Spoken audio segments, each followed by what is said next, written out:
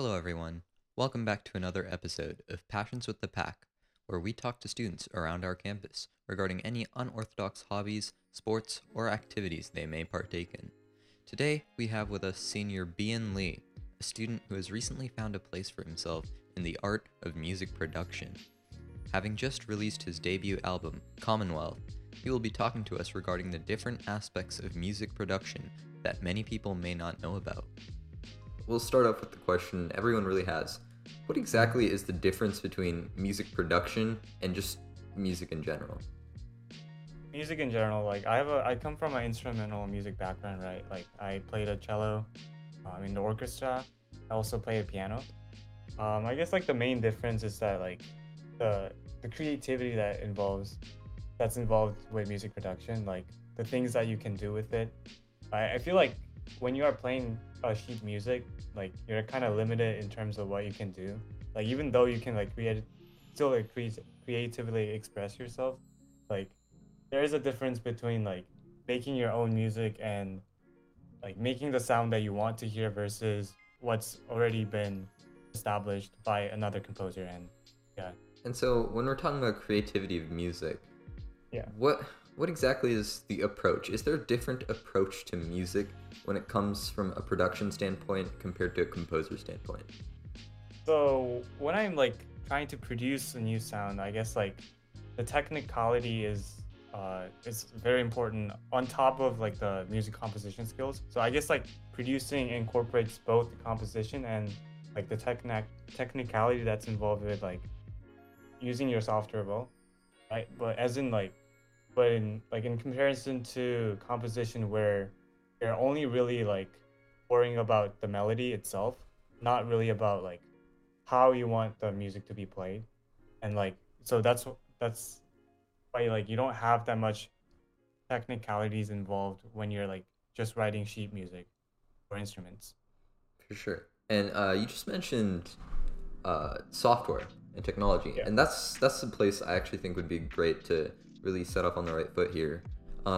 Music production, especially in the modern era, has been heavily software based, and I'm sure as you since you produce, can you walk us through like what are the softwares? How does that work? Yeah, so right now the main software that I'm using, so digital audio workstation is like a type of software that every music producer uses to like get the melodies down and do all the mixing and mastering, right? So the main DAW that I use is FL Studio. There are a lot of other ones out there, but I use FL Studio. And yeah, what you do is like it basically has like every component to writing a song. So like you can lay down the melody with different instruments, and you can use like third-party plugins called VSTs. Those are like the virtual instruments uh, that you can use to create different sounds. You can also do like sound designing to experiment with different sounds that you didn't think exist. So like there are like a lot of different ways that you can go about with a DAW. And I guess like the main workflow with a DAW is like just opening it up. I just like experiment with different sounds. Speaking of establishing a main melody, from my understanding of your music and your production, in you love classical piano is where I see a lot of your works come stem from. Correct? Yeah, so I actually like started with like initially with piano compositions, then I moved to making like productions. Just can you walk us through like what was the process of going from like a piano composition into a fully fledged produced track?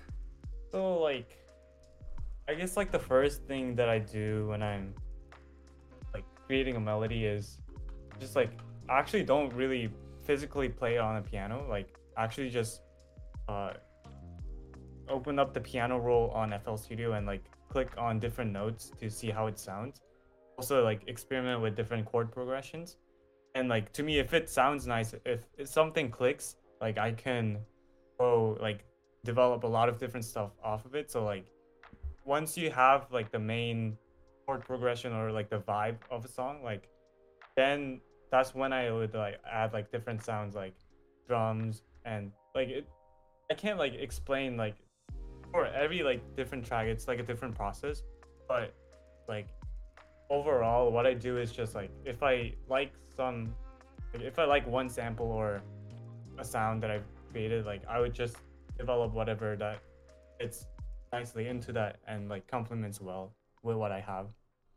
I feel like some people would argue that that offers a disconnect between the music and yourself. But do you have any other opinion on that? Like, Yeah, so I guess like the main point is that like trying to like utilizing the software is really convenient because you get to like in a short amount of time you can experiment a lot and like you just arrive at a certain sound that you want to hear, and like you don't get that experience from just like manually playing the piano. So that's what I like about like using the DAW and yeah, just experimenting on that. so the experimentation aspect of creating that music comes to you a lot easier through software. Yeah, I think that's the case. And I suppose I guess yeah, that does make sense considering how the ability to just change anything on the fly is more. That's not something you can do with an actual instrument. Or I mean, it is, but not as easily, I suppose. I guess moving a bit forward in here, I think a lot of people, almost everyone, has at some point listened to a professionally made song, professionally produced song. And Mhm. I don't want to go too far, too broad on the scale here, but what are some things that people don't realize goes into making a song?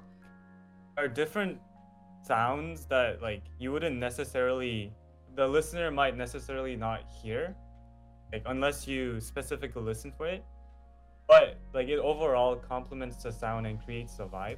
So like most of the time when I'm like adding like 808 and low bass sounds, it's hard to hear when you have like all the other sounds mixed in together, but it's an essential element to a song and it creates a certain vibe. So people not might not like realize how much like in depth and like the amount of layers there are to the different types of sounds that you have. But yeah, there are a lot of different hidden sounds that like really establish the tone of the song. There's a lot of layers to it, right? Yeah. So we talked about VSTs, which are virtual studio technologies, and you mentioned these are essentially virtual instruments, is what you use them for. Right. What is it like using a virtual instrument? Because I'm sure that not a lot of people have really used a virtual instrument before. Yeah, so I guess like virtual instrument is like different from the traditional instrument that we think of, because like there are different types of virtual instruments that you have, like synthesizers, lead, pad. So all these different types, like based on what kind of music you want to create, like you want to use different VSTs. So like if you are creating like electronic sound, I think you use like a lot of synth and pad. Whereas like if you're going with like a hip hop beat, like you want to use a lot of like 808, which are also VST. So like VST is like a virtual instrument for like every sound you can think of. This happens to me a lot. I'm listening to a song and I'm thinking the sound they made was very interesting, and so I kind of wanted to go into the whole like sound effect category. What are some like interesting effects that you can change within your music? Yeah, so if you like when you open up a VST through the DAW, like it has like an interface where you can like alter different settings. So some common ones that you that's like easy to understand are like equalizers, reverbs, and delays. So I have like samples of that. I took a piano melody from one of my songs, Washington. So I'll play the normal sample without any effect plugins um, added to it.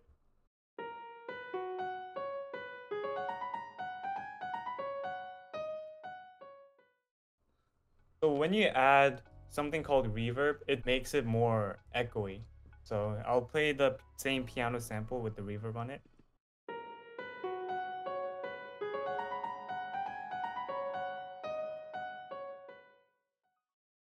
Now I'll play one where I change the equalizer, and that's when you hone out certain frequencies. So if you want the listener to hear more of the bass sound, you could uh, change that through the EQs.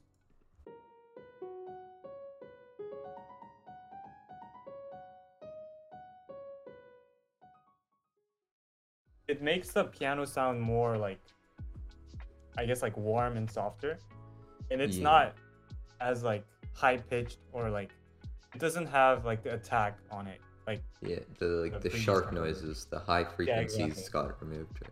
Exactly. The last effect that I have is delay. Delay, like as the name suggests, it like delays the sound a little bit, and so it also creates like a little bit of the echo.